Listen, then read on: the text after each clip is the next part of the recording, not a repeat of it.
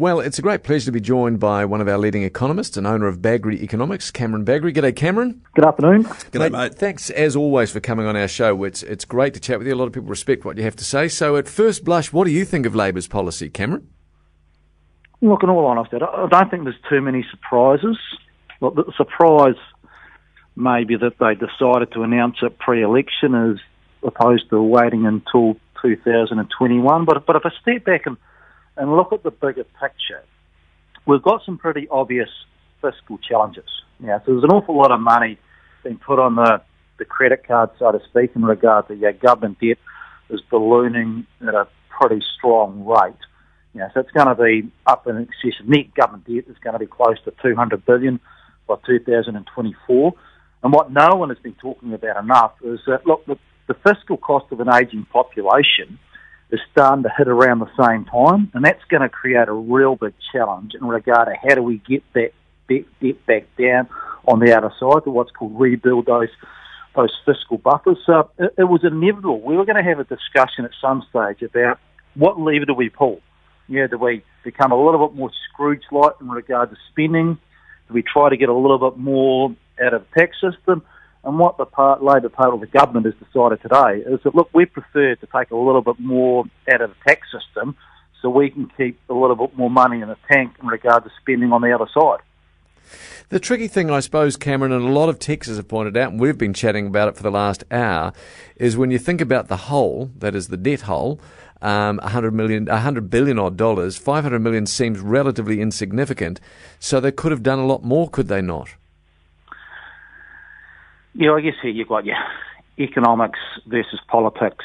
But what you've also got is, if I step away from the politics and look at the economic sort of arguments here, like you sit there, look, if you do have a problem, and I wouldn't say it's a huge problem, but we've got a challenge on the other side. Glass half full, New Zealand's debt is going to be an awful lot better than an awful lot of other countries around the globe, and interest rates are low. We hope they remain so. So that makes the serviceability of that debt less of a challenge. But putting that aside, we're still facing pretty big challenges if we do not want to face the next generation of kids, the grandkids, with a pretty big burden. So what are the levers we can pull? We can go a little bit more Scrooge-like in regard to spending. Maybe your capital investment gets pulled back a little bit. We talk about contributions to the KiwiSaver scheme, which I think one political party is talking about ditching that. Or we can ask people to sort of tip in a little bit more. And what we've seen today is that basically, look, we expect people to tip in a little bit more. Is that going to fix the problem we've got on the other side? The answer is no. But it's a step in the right direction, or at least it's one political party declaring, look, this is what our approach is going to be, and I expect we're going to see other political parties decide, well, what is their approach going to be? From a strictly economics perspective, the ideal thing would be to grow our way. If we can get faster economic growth, more tax revenue, that debt problem goes away. But of course, it's easier said than done in regard to what it's going to take in regard to make the economy grow faster over the next sort of 10 to 15 years. Absolutely. Cameron, can I ask, one of the things, I'm talking about multinationals, the Facebooks of the world, for example, who, for those of us that aren't economic experts as you are, it does seem, I've always understood, that they seem to pay very, very, very little tax. Do you think there is something that a government in a small country like New Zealand can do about that?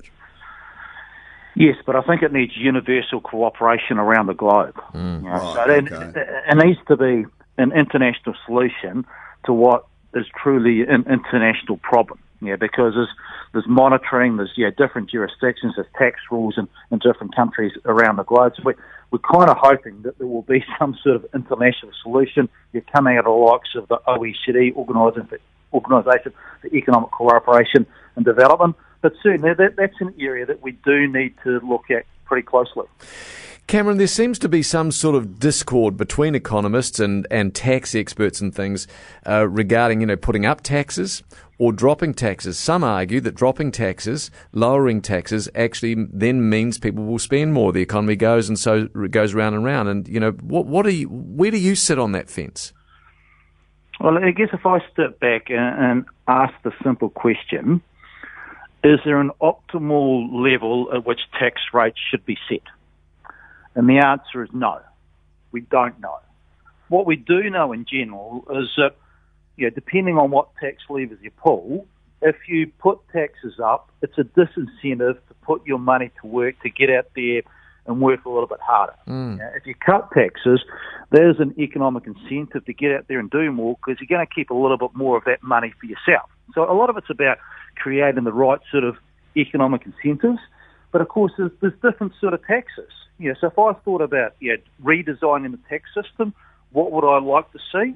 I'd like to see higher GST.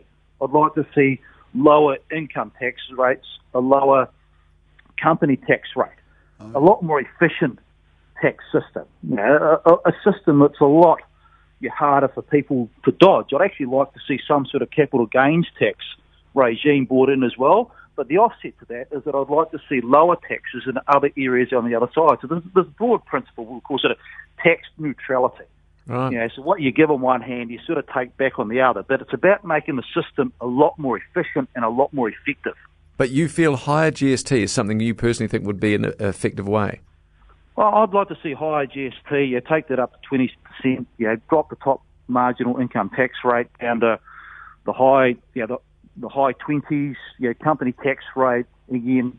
Drop that as well. Right. This would be in a perfect world. If you minimise those sort of gaps, it's really about making the system a lot more efficient, which is another fancy way of saying it. It's a lot harder to get around it. Okay. Right. And a lot harder to dodge. It's the old sort of thing.